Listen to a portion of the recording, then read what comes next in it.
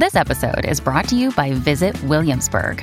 In Williamsburg, Virginia, there's never too much of a good thing. Whether you're a foodie, a golfer, a history buff, a shopaholic, an outdoor enthusiast, or a thrill seeker, you'll find what you came for here and more. So ask yourself, what is it you want? Discover Williamsburg and plan your trip at visitwilliamsburg.com.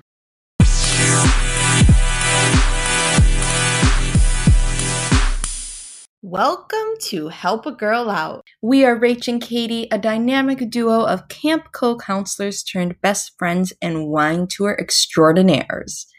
We discuss just about everything on our podcast, from modern dating to friendship, family, to travel, and a whole lot of wine.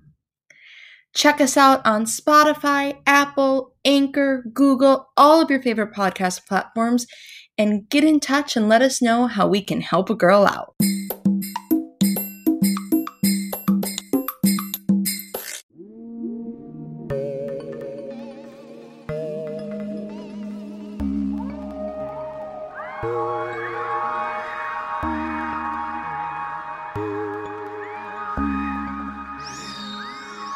You are listening to Weird Distractions Podcast, a podcast we chat true crime, conspiracy theories, paranormal stories, and to be honest, just a really mixed bag of weird shit. I'm Alex. And Christy. And this week we are joined by our extra special guest, Celine from Not Always Polite. Welcome, Celine. Hello, everyone. This is so exciting. Oh my gosh, I'm so nervous. Don't be. Could you tell our fine weirdos kind of a little bit about your show and about the podcast? So, I guess I will mention that I actually know Alex and Christy in real life. We go way back to the cringy high school days, so that's super exciting. Way back. I actually lived with Christy's brother for a couple years, which is super random. Little fun fact. I didn't even know that. Yeah, I lived with Brandon for I don't know if he wants his name on here. Sorry. Whatever, Brandon. He fine. He doesn't care. A later episode, anyways. Oh, okay, perfect. I lived with him probably for 2 years. Yeah. I was gonna say, Celine, you and I used to play soccer together too in high school. So go try. And the curling team. And the curling. Oh my gosh, that's such a distant, repressed memory that's now blossoming. Yeah, sorry about that. It's okay. I'll work through it later. Anyways, tell these people about your show, Not Always Polite. So, Not Always Polite is a little bit newer than my Weird Distraction gals here. I'm on episode 10. I guess by the time this comes out, it'll be a little bit more. But I do true crime, lesser known cases I'm starting out with the London surrounding area, but I'm sure eventually I'll branch out and do other places in Canada. But yeah, I mostly do missing persons, murders, that kind of fun, weird, creepy stuff.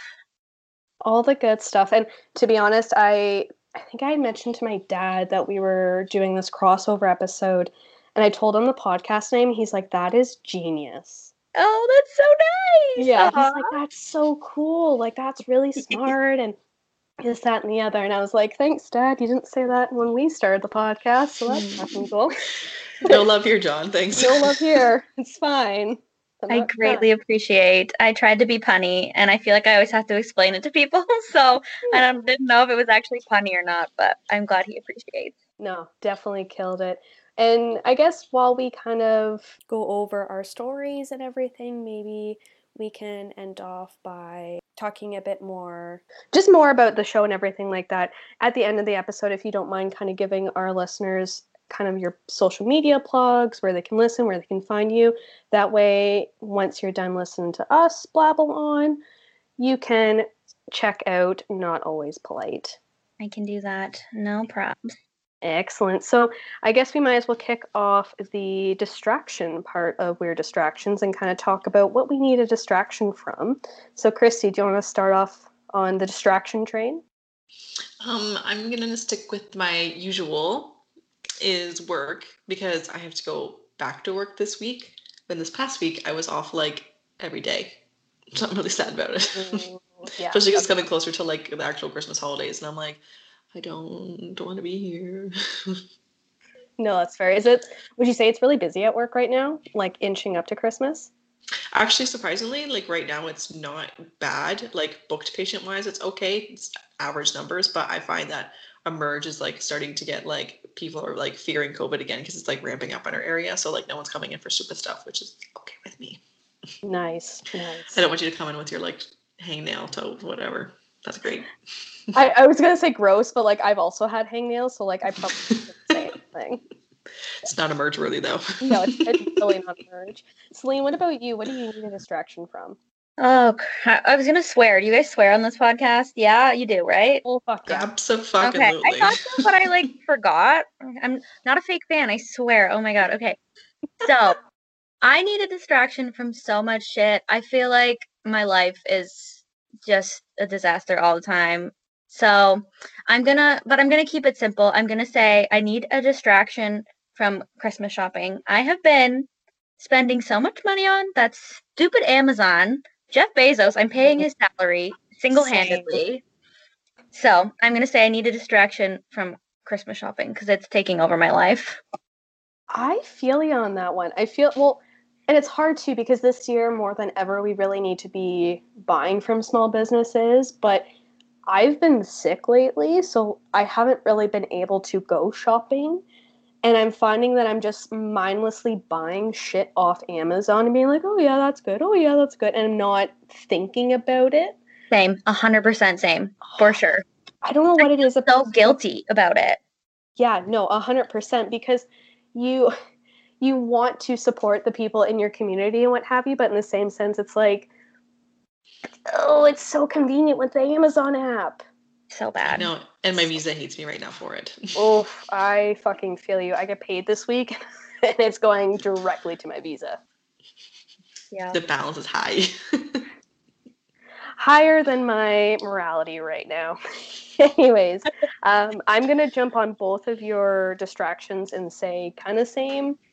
I still have a little bit of Christmas shopping left to do, and it's going to be expensive, probably more than likely, because I have to buy like Tanner's big gift, so to speak. And then the other half is I am taking more and more time off work, which is nice, but it's trying to make sure my targets are still on point for the month. That's kind of screwing me up. So every time like a client cancels, I'm like, are you sure? Like, you don't want to talk to me for like 5 minutes. Like, just 5, just so I can document it. Like, please, for the love of God. So it's a little bit of both. A little bit of work, a little bit of Amazon, a little bit of supporting Jeff Bezos when I probably shouldn't be. Classic. Classic. So, Celine, we agreed that we were going to do paranormal for this episode. Yes. And we're both dying to hear what story you're. So do you want to kind of segue into your spooky spot? Yes. Okay, so I just have to say that this paranormal stuff is so much harder to research than like a missing person, because missing person is this, and that's that. That's the end.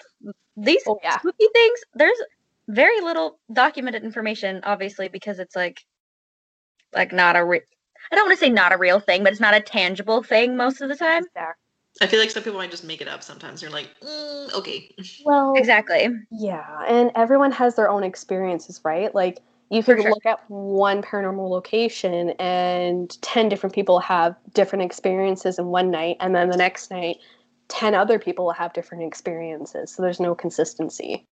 For sure. That's definitely one thing that I noticed. So, I don't know if I mentioned this. I'm in London, Ontario right now, so I wanted to do something local to kind of tie it in with what I've been doing on my channel. Do people say that on podcasts? Anyways. You know what? It's a thing now. It's a thing? Okay, great. So, I am doing the haunting of the London's Grand Opera House, so the Grand Theatre. It has a bunch of different names. It's changed over the years, but this is also kind of sort of the disappearance of Ambrose Small. So, a little true crime, a little paranormal. I'm here for it. I'm so excited. All right, should I start? Are we ready to rumble? Let's rumble. Okay. Distract us. Let's distract from Jeff Bezos. Okay. So, Ambrose Joseph Small was born on the 11th of January, 1866 in Brantford, Ontario, Canada. His parents are Daniel Small and Ellen Barazzi. Side note, I'm going to pronounce everything wrong, so sorry everyone in advance. We do it all the time. It's totally I'm fine. so bad with names. It's fine. So bad. Oh my god. Okay, so, and this is like super old, 1800s. So, about Ambrose Small's father, I'll start with him. He was born in 1875, and he's the son of an Irish Catholic immigrant. They moved the family to Toronto, and his parents ran a hotel / saloon. Very cool that it's called a saloon. It says that his father may have attended St. Michael's College and De La Salle Institute, both in Toronto, but that's not confirmed. By some accounts, his father instilled in him a tremendously strong work ethic, it's noted. So, as most immigrants are very hardworking, they kind of pass that down to Mr. Ambrose here.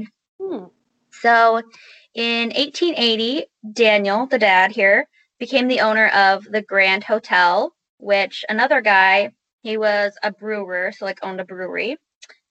This name, Ignatius Corman, he also had an interest in said Grand Hotel, but Daniel beat him to purchasing it, so he became the owner. So in 1891, 3 years after his wife Ellen, she passed away, Daniel actually ended up marrying this Ignatius Corman's daughter, Josephine. And I read that he was like 25 years older than her. And he decided to, yeah. I mean, super gross. His dad already doesn't like him because he bought his company. Yeah. Exactly. And then he was like, I'm also going to marry your daughter. Sorry. Sorry, not sorry. He's just not wanting to really make this guy happy. And not only that, but I know age is just a number. 25 years is a lot of numbers. It's a lot of numbers. Yeah, and I couldn't find out how old she was, but I'm assuming she wasn't very old because he wasn't very old. So again, it was the 1800s, so like a different time, but still like super nasty. Yeah, I'm not here for it, but I mean. So she was like 12, probably. Probably 12, yeah. Yeah, super creepy. So it says that Ambrose was the most successful Canadian theatrical entrepreneur of the first half of the century. So she was probably like, yo, this dude got money, honey. I don't think. Blame her. No, I mean, sugar daddy. Get it, sis. I don't know. I feel like the dad did not approve of this. No, the dad was probably like, I don't give a shit if he's making dollar. He is older than you. He's Stuff happening. He's a slithery snake. He's buying all the shit I want. Just no. Yeah. But it does get weirder. So within 4 decades, Ambrose rose from the position of an usher to the owner of a successful chain of theaters across Ontario. It says the jewel of his empire was London's Grand Opera House, now known as the Grand Theatre, which is where he is said to have haunted. So, Mr. Ambrose here, he married a woman named Teresa Corman. And so Teresa and his father's wife, his stepmother, Josephine, they're sisters. What? Yeah, what? Ignatius had 2 daughters.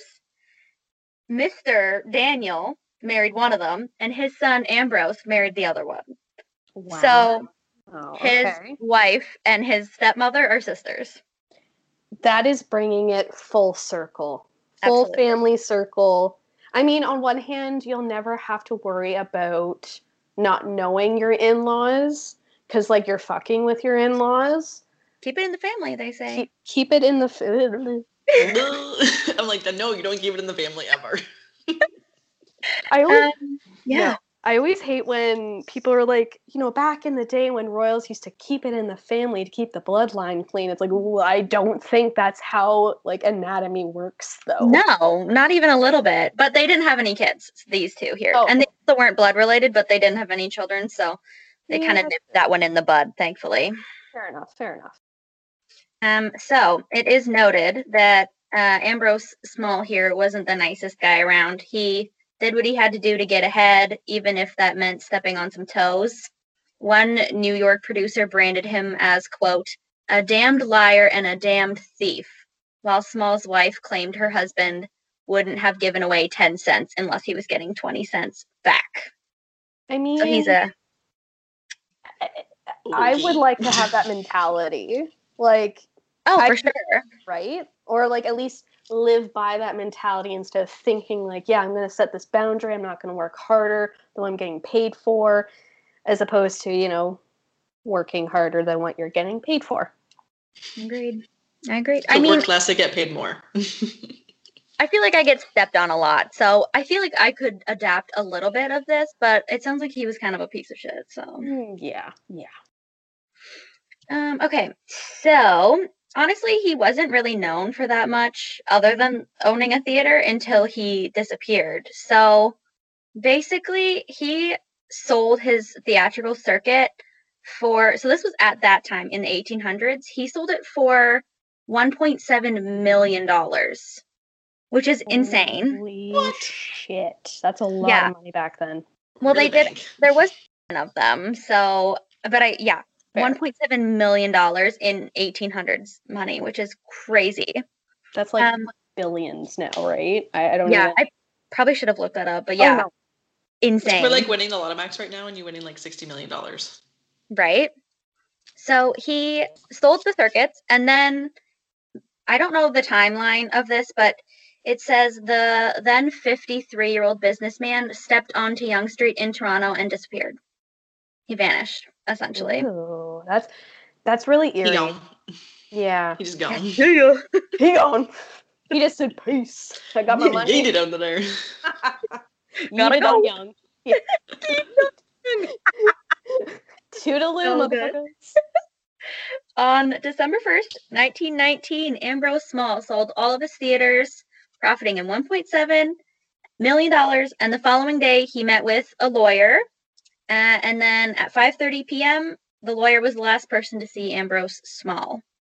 The night he disappeared from his office, no one saw anything. Like, he just disappeared, which I don't understand.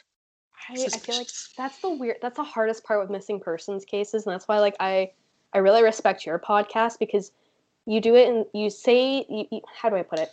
You explain missing persons in such a way that is really, really well done, but it still leaves that eerie sense. Yeah, it still leaves that like eerie sense to it, and it's just I don't think we've really covered a missing persons on our show. Like we did Boy in the Box, which that one still fucks me up to this day. Of just but not a lot of Oh no, well, Yuba County 5, which that fucks me up too. Yeah. But it's just too. How do people just vanish? I don't. So crazy. Don't like it. Essentially, no one saw him as they saw him leave the building, and no one really saw him like go into the streets, but that's kind of how they describe it, as he stepped into the street and was just kind of like never seen again. So essentially there was no motive for him to disappear. Like, he didn't take his money. The money was still in his possession. I don't know if it was in a bank. I don't know how that worked at that time, but the money was all accounted for.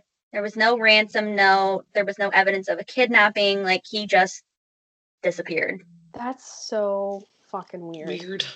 Yeah, it's you can take your money with you if like something did maybe happen, but like it's just weird that he's just gone and that's it.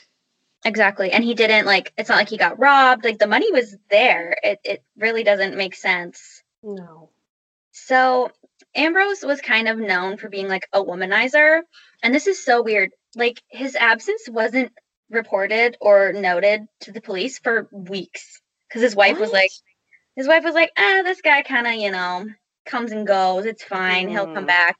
And he just never did. It's so weird. So it says that Small's lengthy absence was noted by the police after like a few weeks. It didn't give an exact timeline, but when his wife was kind of like, oh, he probably would have been home by now from his little fling or whatever, she offered a $50,000 reward for information, but the reward has never been claimed. They literally have no idea where he went. Wow. And it's a good chunk of change to offer for for a roar too. Well, yeah, and again, 1800s times, like. yeah, the inflation on that, if it's still sitting there, would, I mean, obviously, like, I'm going to speculate wildly that he's obviously passed at this point, unless he's, there's something going on. He's got that Benjamin Button shit, youthful, I don't even know, youthful fountain serum going on. But Yeah. if that money is still available now, holy crap, that is a huge fortune. Absolutely. So they did have an investigation, obviously, because he was a wealthy man. They're not just going to like let him go.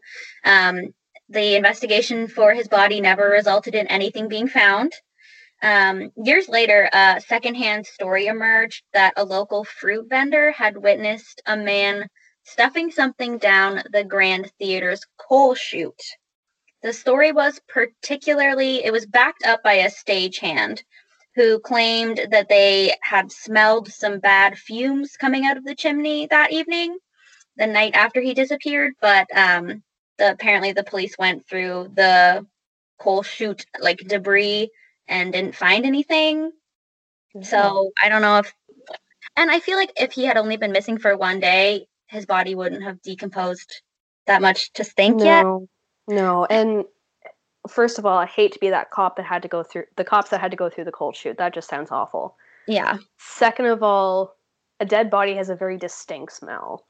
Like, if it was just like, oh, it just reeks of, like, I don't know, fruits and veggies, then, like, rotten fruits and veggies, then yeah, for sure, you can distinct that. But, I mean, not that I've ever smelled a dead corpse before. I'm not outing myself here. But I feel like it'd be something that you've never smelled, that you've either never smelled before and it's so strange that you're like, oh, shit, or it's something that you have unfortunately smelt before and you're like, dead body. You know what I mean? Yeah. And this was just this was just some random stagehand too. Like, it was never backed up by any legitimate information. And I feel like if you put a body down, like I would hope you would notice that, like, if you put something down there, you'd see it's a body. If that's what you think it's going to be. Well, yeah, or even like, depending on obviously how he was murdered, like blood or something, like you'd see something. Yeah. So nothing ever came of that. They didn't find anything. There was no evidence to back up the claims of the stagehand. He could have maybe just wanted the reward too. There was a massive reward out there, so that could explain that. Fair. Also fair. I get it. The stagehand was like, this is my upper hand. Like, this is how I'm going to be wealthy and rich and get that Jeff Bezos money, although Jeff Bezos wasn't around back then. They make bank. he just wanted to make bank, which is fair. Don't blame him at all. So 5 years have passed. No one's seen him or heard from Ambrose. So he was legally declared dead at that time. But this is not the last time Londoners would hear about Mr. Ambrose Small. So, a little background on the Grand Theatre. The Grand Theatre is one of 3 known Canadian theatres to be haunted.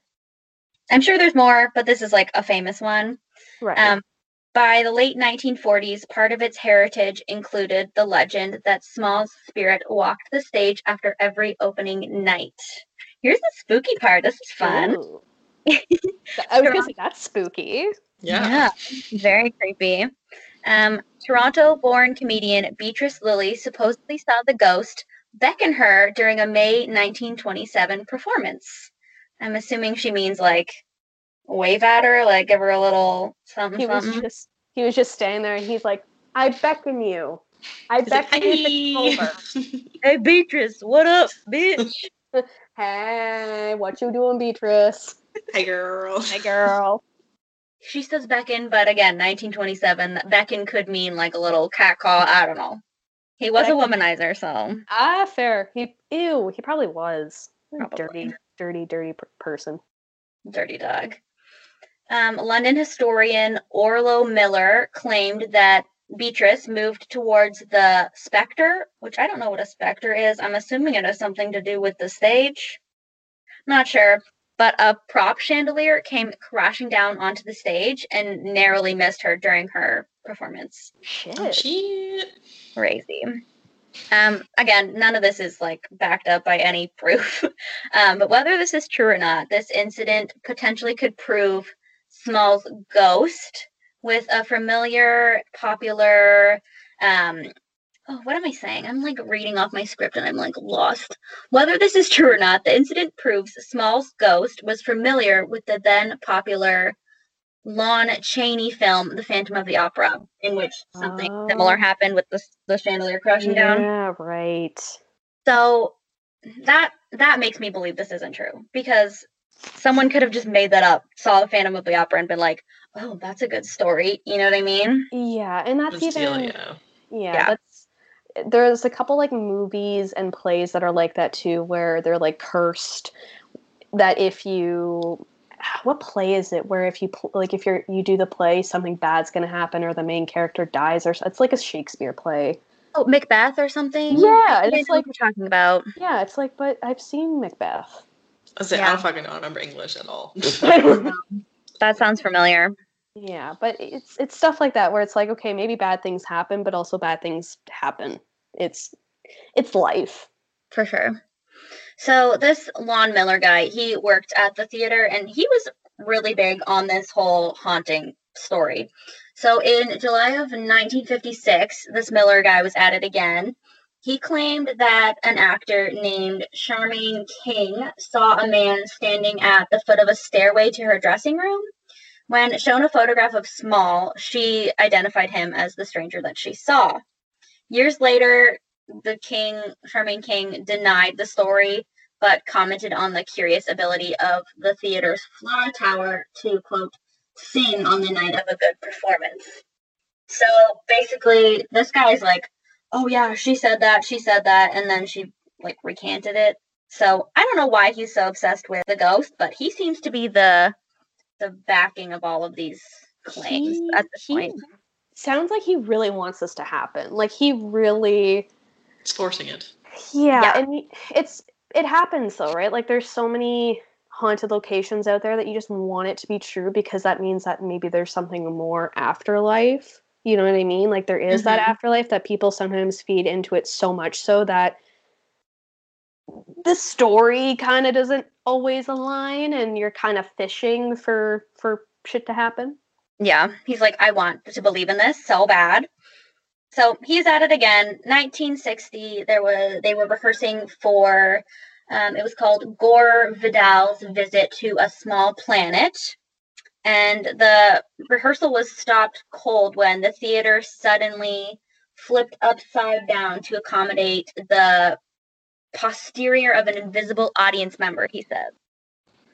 So these are the words of Mr. Orlo Miller. I was like, what does it mean flipped upside down? I know, I'm thinking, did they flip the bill? What happened? Who did what?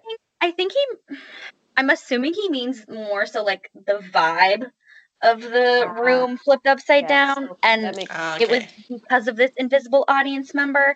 I don't think he is meaning the building actually did, because that would be insane. That'd be so much work for one ghost. Like, I'm sorry, draw the fucking line. Like, flipping buildings and flipping chairs and what have you, just for one spirit. No thank you. That's good hauntings, though. Good hauntings. And again, nobody is backing up his claim. Of course. But he says a few weeks later, then a seat was, you know how at the movie theaters you like put down the seat to sit on it, and then it like brings back up when you get up. Yeah. Mm-hmm. Apparently, in the front row, it was like every other seat was going down and then going back up. So this one is actually backed up. It says, after a few minutes, the seat went back to its original position. Cast member Don Flexter says, quote, now you can't tell me the seat just fell down, and you can't tell me that it fell back up again. So this is probably the most legit haunting that I am hearing of so far. Fair. That sounds spooky enough and fair. Yeah, that's and it wasn't just this random guy being like, yes, this happened. There was actually somebody that like agreed with him. So the most compelling argument for a spiritual presence occurred in the summer of 1957. A teenage guy named Jay Campbell and a friend noticed a figure climbing a ladder up off the stage. Quote, it really didn't look like a person, but from the waist up, it had the form of a person, recalled Campbell. So that's super creepy. Like a torso just climbing up on its own? Yeah, so it doesn't sound like it had like human legs, but it had a human body. I'm not sure. It sounds gross, whatever it is. Right? No, I'm gonna hit the button and say do not here fuck for with it. that. Not here for it. Don't fuck with that. And this Campbell guy, Jay Campbell, is now a meteorologist at a local television station, and he is still, to this day, saying, yes, I saw this. He says, quote, it had an aura about it. Scary! An aura of fucknoery. Like, a dark aura. a very dark aura. No, thank you. Definitely. So, in the article I read, it says, it's possible that Campbell and his friends imagined it all, but it's unlikely they could have shared the same hallucination, which I totally agree. Unless there's like something in the air and they're both seeing the same thing. Like, that's kind of weird, right? Yeah, I mean, it's hard when two people share the same perception, or even more than two people share the same perception of something happening. It's like, how do you discredit that? How do you, unless afterwards they're like, okay, so this is the story we're going to tell, blah, blah, blah. And it's like, but why? Like, why would you? And it's not like they got anything out of it. Like, no. I don't know. No. I don't know. I believe it. I think it's kind of weird. Right on board. Very interesting. So by the summer of 1970, the Grand Theater had clocked enough ghostly visitations to prompt 2 seances on the stage during the summers of 1975 and 1976. Wow. Yeah, so this is getting like legit. People are believing this stuff for real. We love a seance. I would be so scared to do a seance. Like, I would not fuck with that. No. That sounds scary. Have you guys done that? Oh my god. No, we haven't done one, but we love the story of it. Yeah, when we were booking stuff for our New Orleans trip, there was this one thing that I saw like a couple years ago. It was on like Creepy Canada or some kind of like most haunted place. No, not Creepy Canada. Oh my gosh, most haunted places on Earth. And apparently, at one point, there was this, I don't know, medium who is offering to do like guided seances in New Orleans in like a reported haunted building. We didn't obviously do that because, you know, we wanted to come home not possessed, but shit like that, it's like, ooh, you want to do it, but then you get more into it and you're like, yeah, you know what, maybe not right now. Maybe I want them to follow me home. Right? That'd be so scary, getting like something attached to you or something. Oh my god. Yeah, no thank you.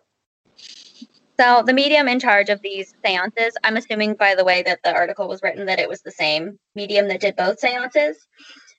He never was able to contact Ambrose Small, but he was told the answer to the millionaire's disappearance would be found in the theater's west wall. Ew. Hate that a lot. I don't like that because you know what that means. There's a body somewhere. There's a body on the wall. So scary. So it says, unfortunately, this lead wasn't pursued during the grand 1977 renovations. What? They did renovations and they didn't like look into it. I would 100% that'd be the first place I go and open the wall. Exactly. If oh my gosh, my mind is blowing up.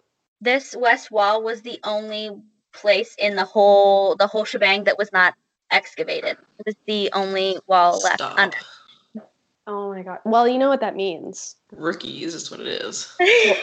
A, rookies. B, when Miss Rona is gone and we're safely allowed to attend public spaces. You're gonna go bring a wall? We're gonna... I feel like Nick Cage about to say, like, we're gonna go steal the Declaration of Independence. There's $1 million bajillion in there. I know. Well, and that's the thing. Like, I just want to go and check it out. Maybe knock on some walls, see if anything's hollow, and if my hammer that I secretly brought in slips and hits the wall and a dead body comes out, then you know what? So be it. Live, laugh, learn. God's will. God's plan. Or maybe they avoid it because someone secretly already opened the wall and found what was inside, and then they don't want anybody else to go into it. And find it empty. Yeah. There you go. Mm-hmm. Why do you think they didn't do any more seances after that? because he found it. Oh my gosh, I think we just solved that mystery. Craft Decay. I'm so smart. It's fine. Wow. Gold stars for Christy. Wow. Yeah, Selena and I are here like, yeah, we're going to go knock down this one. And Christy's like, no, it's already been taken care of. Trust me. You know No it way is. to have. So a lot of the Grand Theater's regulars aren't convinced that it was haunted. They don't think that anything's been going on there. A retired theater manager named Bill Trudell, who worked many late nights in the Grand Theater in the early 1940s, says he was in the ideal position to see a ghost, but he didn't hear so much as a chain rattle. He's quoted to say, "Where he was at the time, I don't know, but the ghost of Ambrose Small is a lot of malarkey." So he thinks it's complete bullshit, which is fair. He heard nothing. So yeah, fair. I agree. Yeah. During its centennial celebrations in 2001, the Grand Theater officially recognized Small's contribution to its legacy and lore by hanging his portrait on the second floor poster lounge, which I don't think is, I feel like that's inviting him. If he wasn't there before, he is now. Well, yeah, anytime you bring in any kind of like artifact or like anything that kind of nods to someone or something, you're kind of saying like, hey, I'm going to leave the door a little bit open. Don't come in. Like, come on. So they're like, offer up his medium of him to come in through. Sure. True. Despite recent efforts by researchers, the ghost of the Grand Theater has been largely absent for the past 25 years, but the Avon Theater in Stratford now claims to be the hotspot of Small's supernatural wanderings. So he's just like theater hopping, which... He's jumping towns? Like what? Yeah. I don't know why the Avon Theater thinks that he's haunting there. It didn't say anywhere that he owned that theater. I don't know of any connection between him and the Avon Theater in Stratford, but supposedly if you want to go and ghost hunt for him, you should be going to Stratford, not London. I just love the fact that it's like, out of all places, Stratford. I know people that listen to our shows outside of Canada or outside of Ontario won't really know Stratford and London and like each other, but it's just funny that Stratford being Stratford, the little small town that's like the pimple of London, is just like, Ambrose is here now, he's haunting us, come and see. Like, come on. I don't know. Oh, for everyone that doesn't know, Justin Bieber is from Stratford. Fun fact. Once again, the pimple of London, Ontario. He is from the pimple of London. But yeah, so apparently he's over there now, and he hasn't been haunting London for like 25 years. So yeah, that's the story of Ambrose Small. We didn't know what happened to him, but that is wild as shit. I'm like, oof, I'm spooked, I'm distracted, but I'm intrigued. I just really want to knock down that west wall. I just really want to knock down that west wall really badly. And if we find money, Christy, you're not getting any of it because you said that there wasn't any there. So, Yeah, you non-believer. Oh gosh. All right. So I guess it's my turn to tell a spooky spooky tale. I'm slipping over my words. I apologize in advance. So I decided to go out of Ontario because that's just where I wanted to go. I was like, you know what? I want to go on another trip. And we did cover, oh gosh, what was the hotel's name? It's slipping my mind, Christy. What was the hotel we covered in British Columbia? Don't look at me like that. You remember it, I swear. Then I don't. You know what? It'll come to me eventually, aka I'm going to try and look on my phone while I read my notes. But that's not the one with the old guy that with the fancy purple suit? No, that was Crescent Hotel. Yeah. Okay. No, and then I don't know. No. But we're going back to BC. We are talking about the Tranquil Sanatorium near Kamloops, British Columbia. So this place has been reported as one of the most haunted locations in the province. It's kind of in the same tier as the Empress Hotel, which was the other British Columbia place we covered, because I did just look up the episode, because I was like, I'm not letting this one slide. But essentially, it's located about, I would say, maybe less than 40 minutes away from Kamloops. So if you're from Kamloops, hi, that's cool. I don't really know much about the area. Before Europeans bombarded this area, the First Nations people, I think the Shuswap or the Suwetmuch, were known to work the land for fishing and hunting in and around the Tranquil Lake, which is now Kamloops. And I apologize if I butchered both of those tribe names. I jolly phonics both of them, but knowing me, I probably still butchered it. You tried.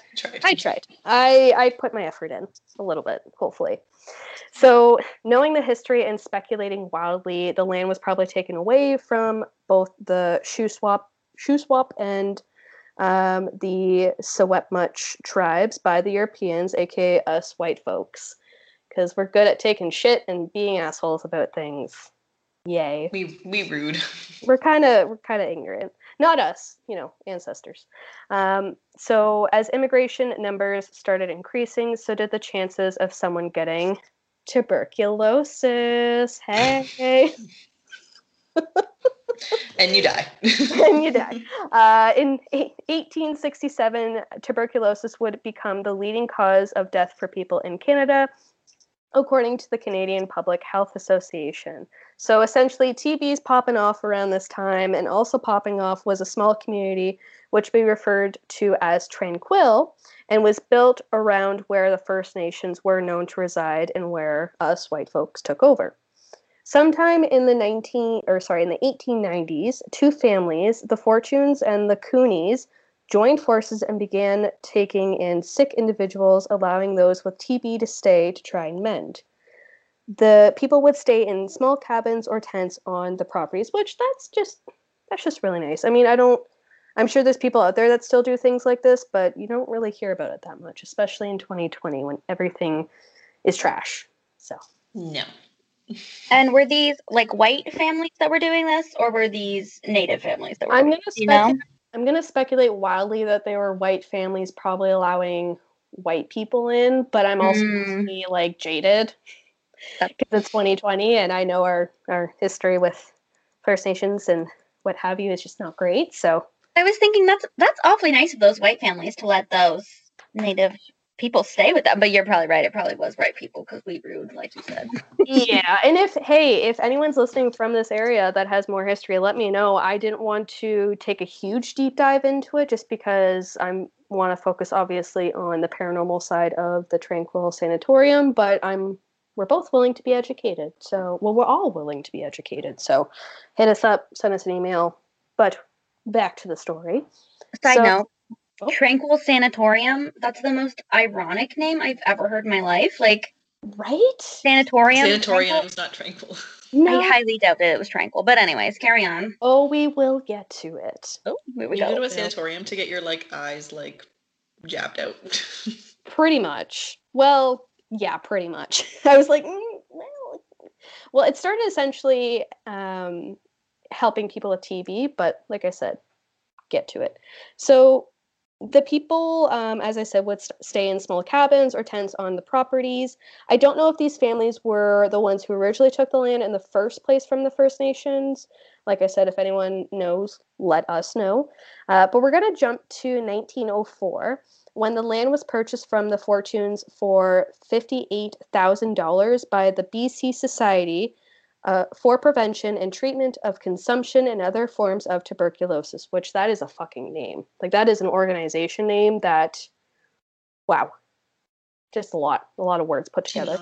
It's long. It's long. So the purchase included 600 acres and some original buildings. They also took over a lease for an additional 2,000 acres from the Dominion government. I'm assuming sometime in that year as well. And then in 1921, the BC government took over operations from the BC Society Against TB, as some felt that it was kind of the province's responsibility to handle the TB crisis, not just this kind of non-for-profit organization. I don't know if they're non-for-profit, but speculating wildly again. So then in 1922, they bought the neighboring lot owned by the Coonies. This included an additional 700 acres. So this place was massive. Like, this place was sprawling. The TB hospital opened up its doors November 28th, 1907, originally called the King Edward Memorial Sanatorium. However, later on, it would be referred to and called the Tranquil Sanatorium due to the small little town that would kind of be created around it. Patients were being held in the original building on the property. However, over time, the need for more space and for more patients grew exponentially, meaning renovations were needed sooner than later. Many of the staff would live on site, where they, staff and patients, would maintain a fully functioning farm to grow food and raise animals such as cattle, pork, and they'd also had their own like bee nests, I guess, or like their bee, I don't know what it's called, but they made their own honey too, which is kind of cool. Living off the land. 110%. What people, I think, are they making these tuberculosis sick people care for cattle? Is that what? I think if the patients were well enough, hopefully they would do it, like on their way out. Interesting. You know what I mean? I'd be like, I want to get paid. Thank you for staying here. Feed this cow. Yeah. Thank you for staying at Tranquil Sanatorium. Please feed this cow, and you will be, taken to the exit doors. I don't know. Hope you enjoyed your stay. Hope you enjoyed your stay. Instead of passing through the gift shop, you pass through the cattle. There's just like a little farmhouse. It's like, is this where we get our gifts? Like, do you think they have T-shirts? Why the fuck is there a pig? Why the? Oh, they want us. Oh, okay. It's one of those. You get meat to go. If you want bacon, you need to do it yourself. We're too busy. So on the property, there were homes for staff, a schoolhouse for children of the said staff, a gym, laundromat, a steam plant, and more. So this is like real self-sufficient. Like this is independence on its own, which is kind of cool in a sense because they literally created this whole community around this hospital. I don't know of many other places that do this or have done this, but I thought it was kind of cool. I would say if the hospital wasn't like the circle of it, like what they like built around, everything else that they like created sounds like a cult. True. I didn't even think about it that way. Mm-hmm. Culty. Shimmer of darkness, Christy. Culty. A reported half of patients that were admitted to the sanatorium paid to be there. At the time of opening, it would cost $55 a month, so around $1,523.55 in today's money, with an average stay of 6.5 months. And you have to feed the cows? Good Lord. What the fuck? I know, like you're paying. People even poor. They're just gonna die there. Well, that's the thing. Like you go and you're sick as a dog, and you're like, "Hey, I need help. I've got consumption." And they're like, well, that's nice. Here's my life savings. Yeah. Where the money at? They start playing like Rihanna's Bitch Better Have My Money. Like, you can come here, but like, bitch better have my money. I'd probably just die at that point and be like, tuberculosis, take me. I can't afford this shit. I've got bills to pay. How can I do both? Which sounds eerily similar to our economy now. Ooh, yikes, Americans. Ooh, sound familiar? Ooh. Yeah. I'd be like, just hit me with your car. I don't care. I have bills to pay. Run me over. Yeah, you just stand outside in the middle of the street and hope a buggy hits you.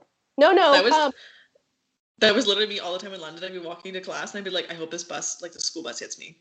I wish the city bus would hit me so I could sue them. On the fan show grounds all the time, I was like, please.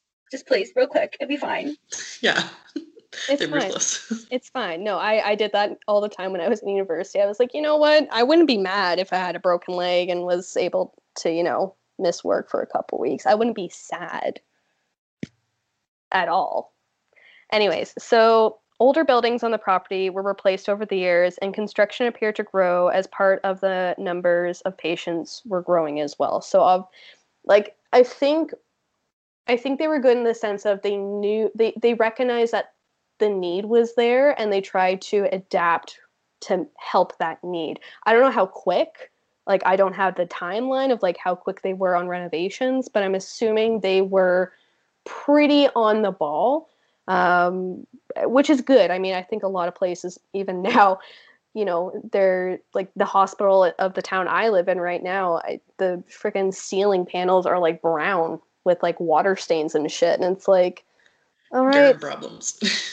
Durham problems. So you can't fix the ceilings? You're not going to do that? I mean, I'm just saying the aesthetic here is kind of depressing. So in total, there would be 40 buildings that stretch across Tranquil, 4 of those being part of the hospital.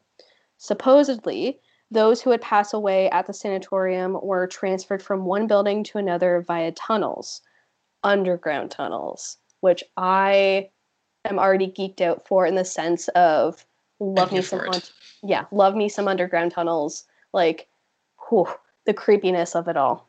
Anyway, I love how you guys are so into that. Flashlight.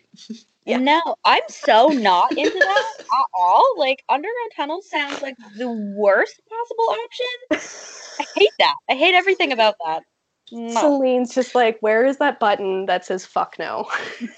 No, I'm pressing it. I hate that so much. I wouldn't do it myself. There always needs to be a buddy system with me and Alex, but I would do it. For sure. Yeah. I'll meet you guys on the outside because that's fucking not happening. No. So, along with apparently transferring bodies from one building to another, apparently laundry and supposedly maybe food delivery happened down there. So I just imagine like some guy from Skip the Dishes is just taking a pizza to one building. Then sees a dead body and he's like, "Oh, cool." Oh shit. Well, I guess Carl's not going to be ordering his usual next week. I have such a morbid sense of humor, but as I was writing this out, I'm like, oh, it's too easy. It's too easy.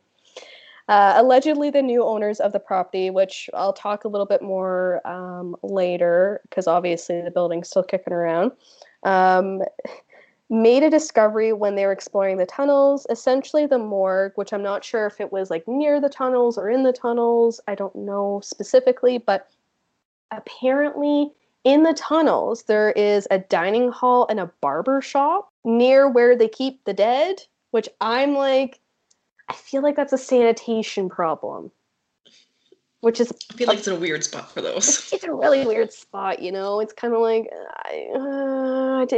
who planned this one out? Like, how... Were they sick?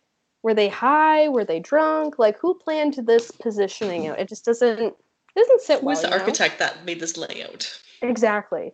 You know what vibes gives me? That gives me JDSS cafeteria vibes. Oh, it does. Was in the basement. It does though. Our high school was very... That building, like, in retrospect as an adult, I wish I would have done, like, the final walk tour before it went up on the market. Because honestly, whoever designed that building was just like, you know what? Fuck it. We're going to make all these kids walk from the 3rd floor all the way down to the basement to get their poutine every day. And can we talk about how there was no girls' bathroom on the main floor? No girls' bathroom on the main floor. So annoying to go upstairs every time. But wasn't there like two bathrooms on like the 3rd floor and the 2nd floor, but none on the main floor, and only like one in the basement? I don't know. It was weird, whatever it was. It was definitely... I don't know what it was, but I know now that I'm pretty sure they're like, I heard a story last week, just going off topic. There's like drug squatters in this high school. I was literally just going to say that. Wasn't there a drug bust? Mm-hmm. Oh, shit. See, and apparently it's well known that there's like a lot of drugs happening there. And that police just can't do anything. Who's keeping an eye on this? Well, to be fair, I think a lot of drugs were happening before it, went on the market and was no longer a high school.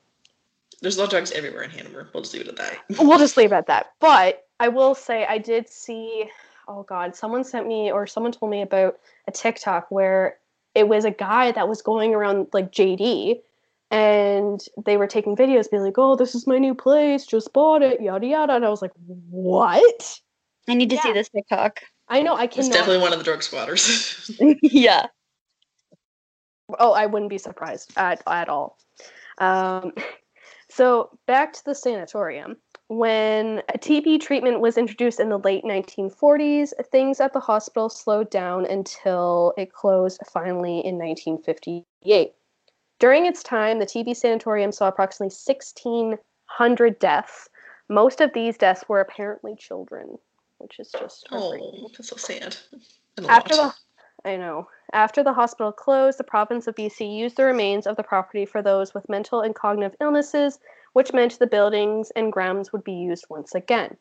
So, under the Department of Mental Health, Tranquil would become a place to house those in need from overcrowded facilities such as Riverview Essendale, which is in, I'm going to butcher this one, Coquitlam? It's in BC. And then in the Woodlands Sanatorium, which is in New Westminster in July of 1959. And fun fact, that's when my mom was born, not in BC. So, weird fun fact of the episode. slash if she ever listens to this, she'd be like, why, and I didn't mention, she'd be like, why didn't you mention I was born then? So, you're welcome, Mom. There you go. There you go. But even though the doors were reopened and it was kind of like a new opportunity for, treatment to happen, things weren't honky-dory at all. It's been documented that Tranquil tried to be a cut above other facilities, but with overpopulation, funding cuts and whatnot, not even the reported good food and care would last long. Some believe that patients weren't being treated with dignity and respect, which I think for those who have obviously heard of other reported hauntings of like sanatoriums or asylums or hospitals, that's kind of the vibe. Kind of just like classic care. Oh my gosh, yeah, like mental health care, and even I'm going to go as far as saying like physical health care in general from one human to another back then was just not good. It just was not great. And that's where we get a lot of our hauntings from. So thanks, previous shitheads, for doing that, I guess. So, for example, of some of this kind of bullshit that these patients had to go through, some reports were made that patients weren't allowed to open their own mail, and they were often would work around the property for no pay. So the farm and the gardens and what have you were still kept, and patients were expected to work with either no or little pay. And I remember seeing somewhere where privacy was also an issue. Like, I mean, privacy has grown from, the 50s to now in terms of disclosure of like mental health or physical health. I think back then they were a little bit more loosey-goosey, so to speak, as to, oh, hey, yeah, Jim Bob, your neighbor, is, he had recently diagnosed schizophrenia. He's at Tranquil now, and yeah, these are all of his medications. This is what, he's dealing with. Like, they were very not great about privacy, which... There was no HIPAA, apparently, back then. No HIPAA, exactly. So... the facility was set to close again due to the country's shift in the view of sanatoriums and asylums. However, this time there was a protest of the closure as opposed to the first time. This is where things get really weird but sad and interesting. So hold on to your horses here because it gets really interesting. So the protest began on July 19th, 1983, where an alleged 40 or more union workers occupied the buildings on the property for 3 weeks, refusing to leave. My speculation as to why they protested was because, as mentioned earlier, Tranquil kind of became this small incorporated town on its own, where it was a very tight-knit, I'm going to assume tight-knit community. They were very self-reliant. They did what they had to do, and they were doing it well. And essentially the government's like, okay, but we're going to shut this place down because we don't want to be associated with sanatoriums or asylums anymore. And this was everybody's life. Like, this hospital was the starting place for a lot of people's careers, families, friendships. Shitty things were happening on the inside of the building, but on the outside of the building, there's a lot of life happening, right? So they were pretty pissed off about that. I bet so. And it doesn't really help that in an essay written by Deanne Purvey, less than 20 of the Tranquil staff got to maintain employment within the government in Kamloops, while over 100 were transferred to other facilities such as Woodlands or Glendale, which I kind of mentioned before, but they weren't really the greatest places to work or reside at. So you can imagine that people weren't super stoked about that. Mm-mm. And it was, the Tranquil Sanatorium was the third largest employer during that time. I think in the area, I could be wrong. I don't want to say province because I feel like that's not right, but like I said, a huge part of people's lives. So apparently there were approximately 55 patients who were deemed as not able to return to, they weren't able to be released from society, so to speak. So the patients were moved to Glendale Lodge, which families were not super happy about because, as mentioned, Glendale kind of had a reputation of not being a super great place to be or work or be around. It didn't help that these families were essentially left in the dark about their loved ones, and they weren't really sure as to what was going to happen until the final hour. So I don't know exactly when they got notified, but it was pretty late in the game. Like, the government had kind of made their decision, and then they told the staff, and then all of a sudden they're like, oh, by the way, your Okay, cool. like your son, daughter / loved one is going to be transferred to a whole different place. And were these close to where they originally were? Probably not super close, right? No, not really. So they could be going like an hour away, and instead of like 15 minutes down the road or whatever, and then you can't visit them, you don't even know where they're going. Like, if I had a loved one that was going through that, that'd be stressful for everyone involved.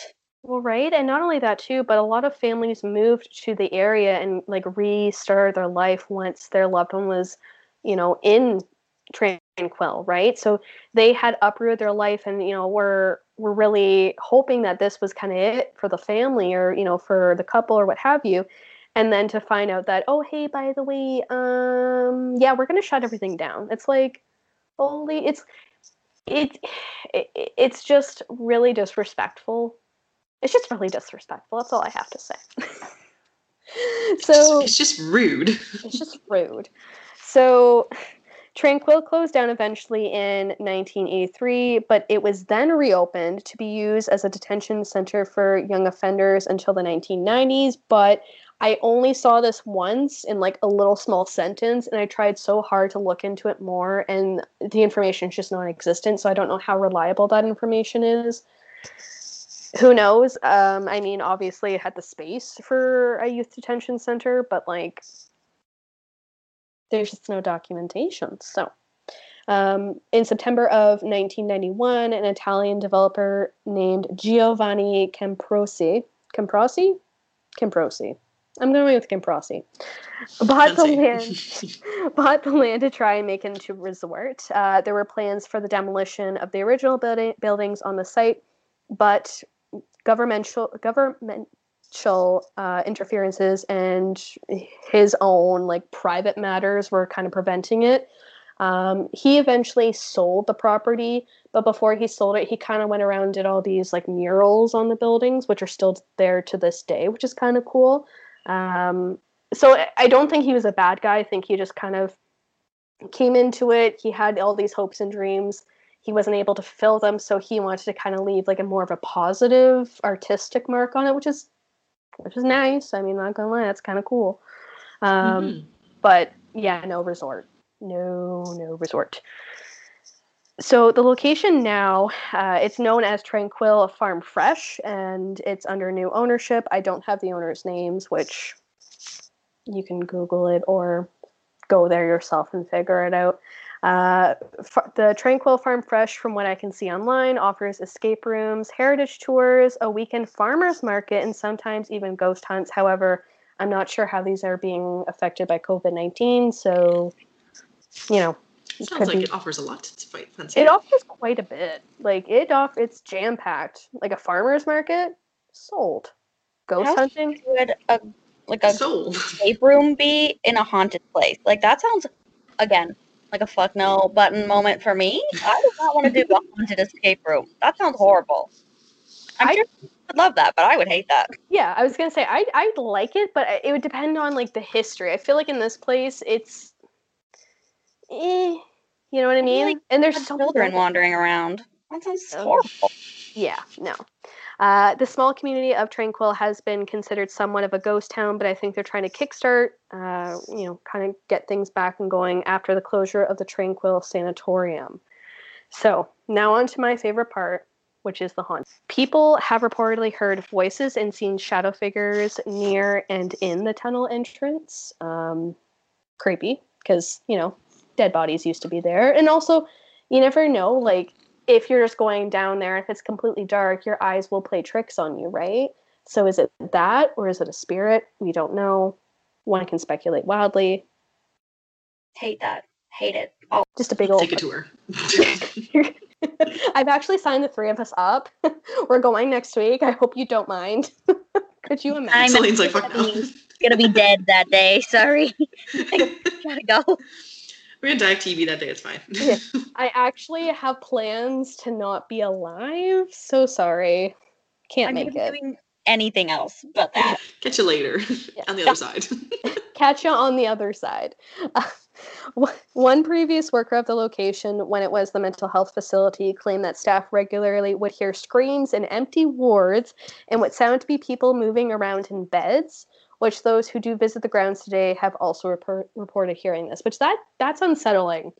Like, screams in empty wards is what it is, but the beds moving, like as if someone's like crawling into bed and then getting comfy.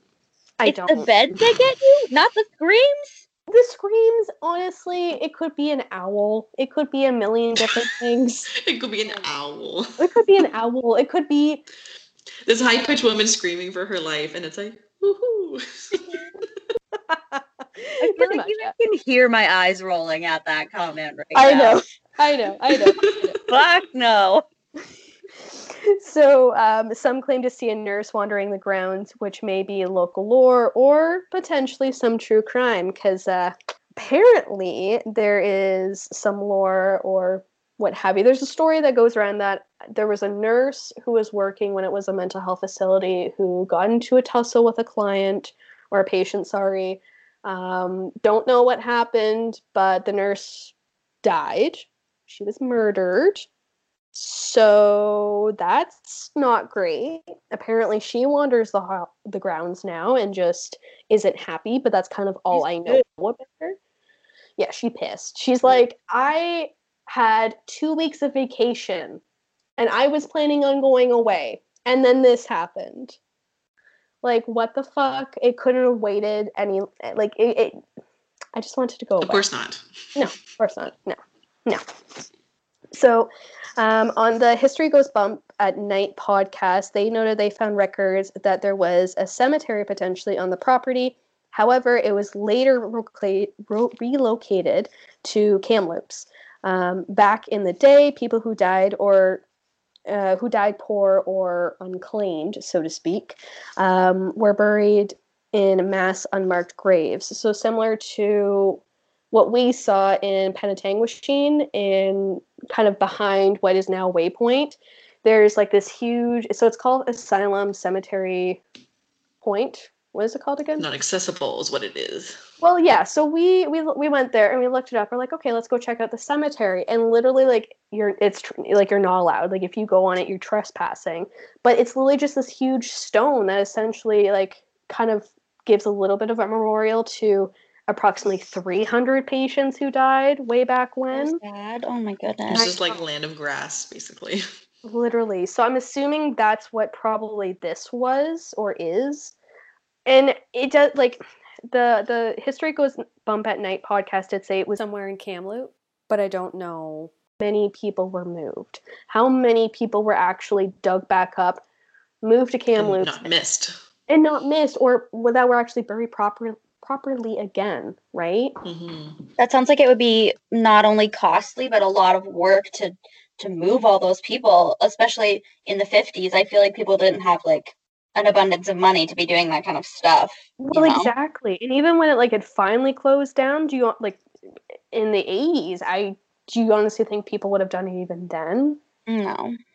Like, it just seems like it would have been a lot of work, and back then the mentality of people who were, not wealthy, or people who had a mental health disorder, or people who were physically disabled or cognitively disabled, they weren't looked at as highly. So do you, I'm trying not to get, political about it, but honestly, I don't think they probably were respected even after they were gone. So in my mind, I can imagine that there's probably some people still there. I wouldn't be surprised. The longer they were gone, probably the less the people cared. Like, if these people died in however long, like in the 1800s or whatever, people in the 80s they're going to be like, oh, whatever, they're just bones, like, don't care, which is sad. Yeah, they're just left there 100% probably. Yeah, and a lot of these people also weren't quote-unquote claimed, which also just, I know I had it in my notes, but it just sounds gross, but a lot of these people didn't have family members or friends or anyone that kind of came up and said, no, like they want to be buried in their homeland or in their hometown or what have you. So they're just buried there. I can imagine the documentation was also pretty shit because, let's be real, of any like historical thing back at a certain point, documentation is just super spotty. So yeah, they could have made like a fake name and they could have been Jane Doe or whatever. Who knows? Exactly. So there have also been claims that there are apparitions and shadow figures that can be seen walking past windows. I don't think, like this one I think could maybe be debunked if the new owners live there, but I don't think they do. So I don't know. Yeah. In one of the several wings, the B wing to be specific, where the children were known to stay and, that's where they got their treatment, people have reportedly heard kids crying, see a woman wandering looking for her lost child before she instantly vanishes. There's just like this eerie feeling that there's someone watching you, and just obviously not a good feeling, but just this feeling that like you're not alone. Like you could be in a room by yourself for like a couple minutes and you feel like someone's staring at you, like dead ass. Well, first of all, it's a children's area, so that just already like equals bad hauntings. Kids that hauntings are not good. Exactly. As we've said it once, we said it many times. Anytime there's a child involved, it's just not good. Equals Satan.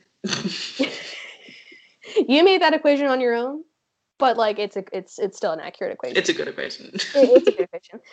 Supposedly in the basement there is a reported spirit of an electrician who died working there, but I don't know the name. I don't know what happened.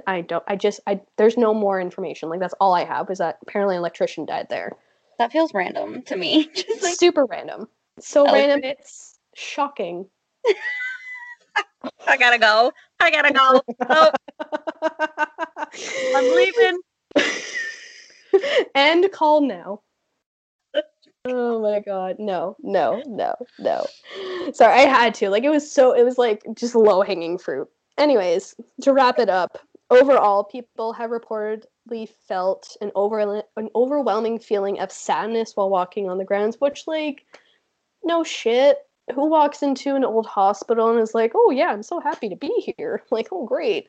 I mean, now obviously it has some more positive attachments to it, such as, the weekend farmers market, what have you. But like, if you're going there and you know the history and you know what you're walking into, I would have some questions if you walked on you're, the most happiest person alive, right? Like, that's concerning.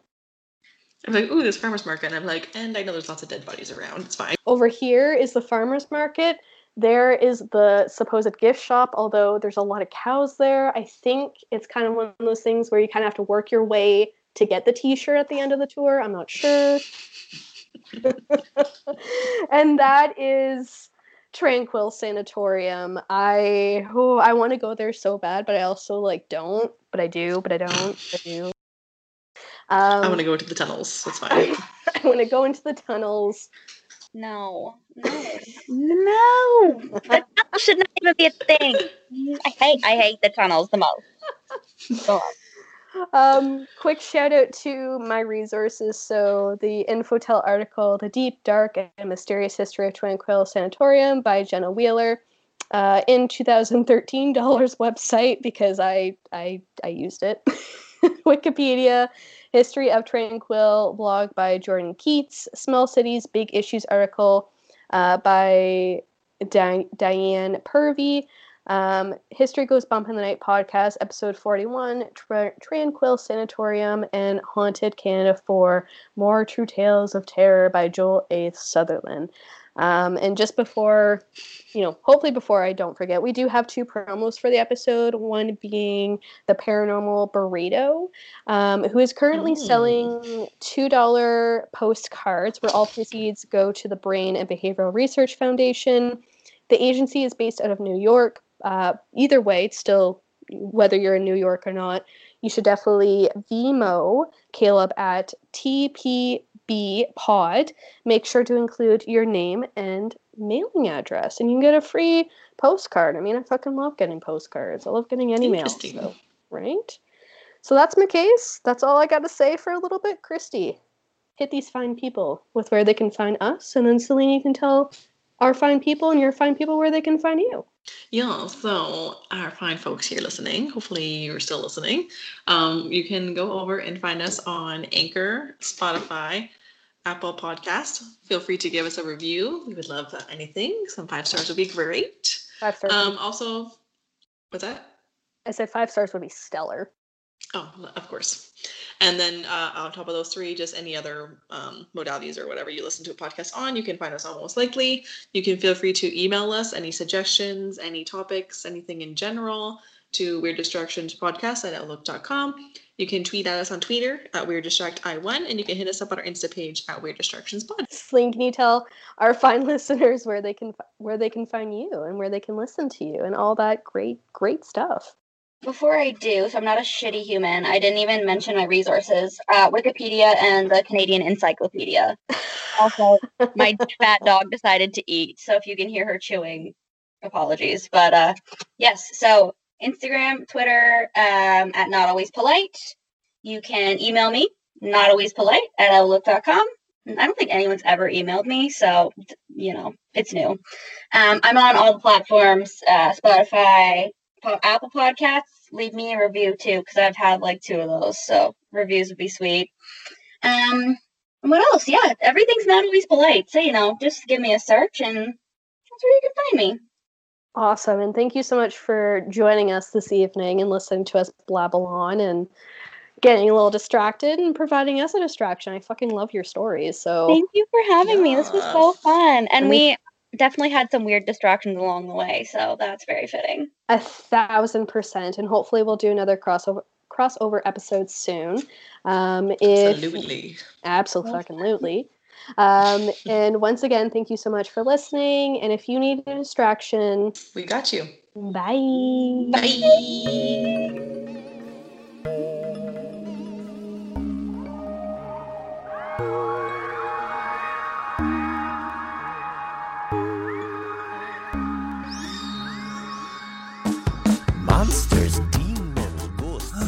Oh my, I didn't see you there. You really spooked me. Just like my podcast, The Paranormal Burrito. We're a weekly podcast featuring a new guest every episode. So join us for fun and spooky stories. If you have a spooky story you'd like to share, email us at theparanormalburrito@gmail.com. The Paranormal Burrito, your true stories.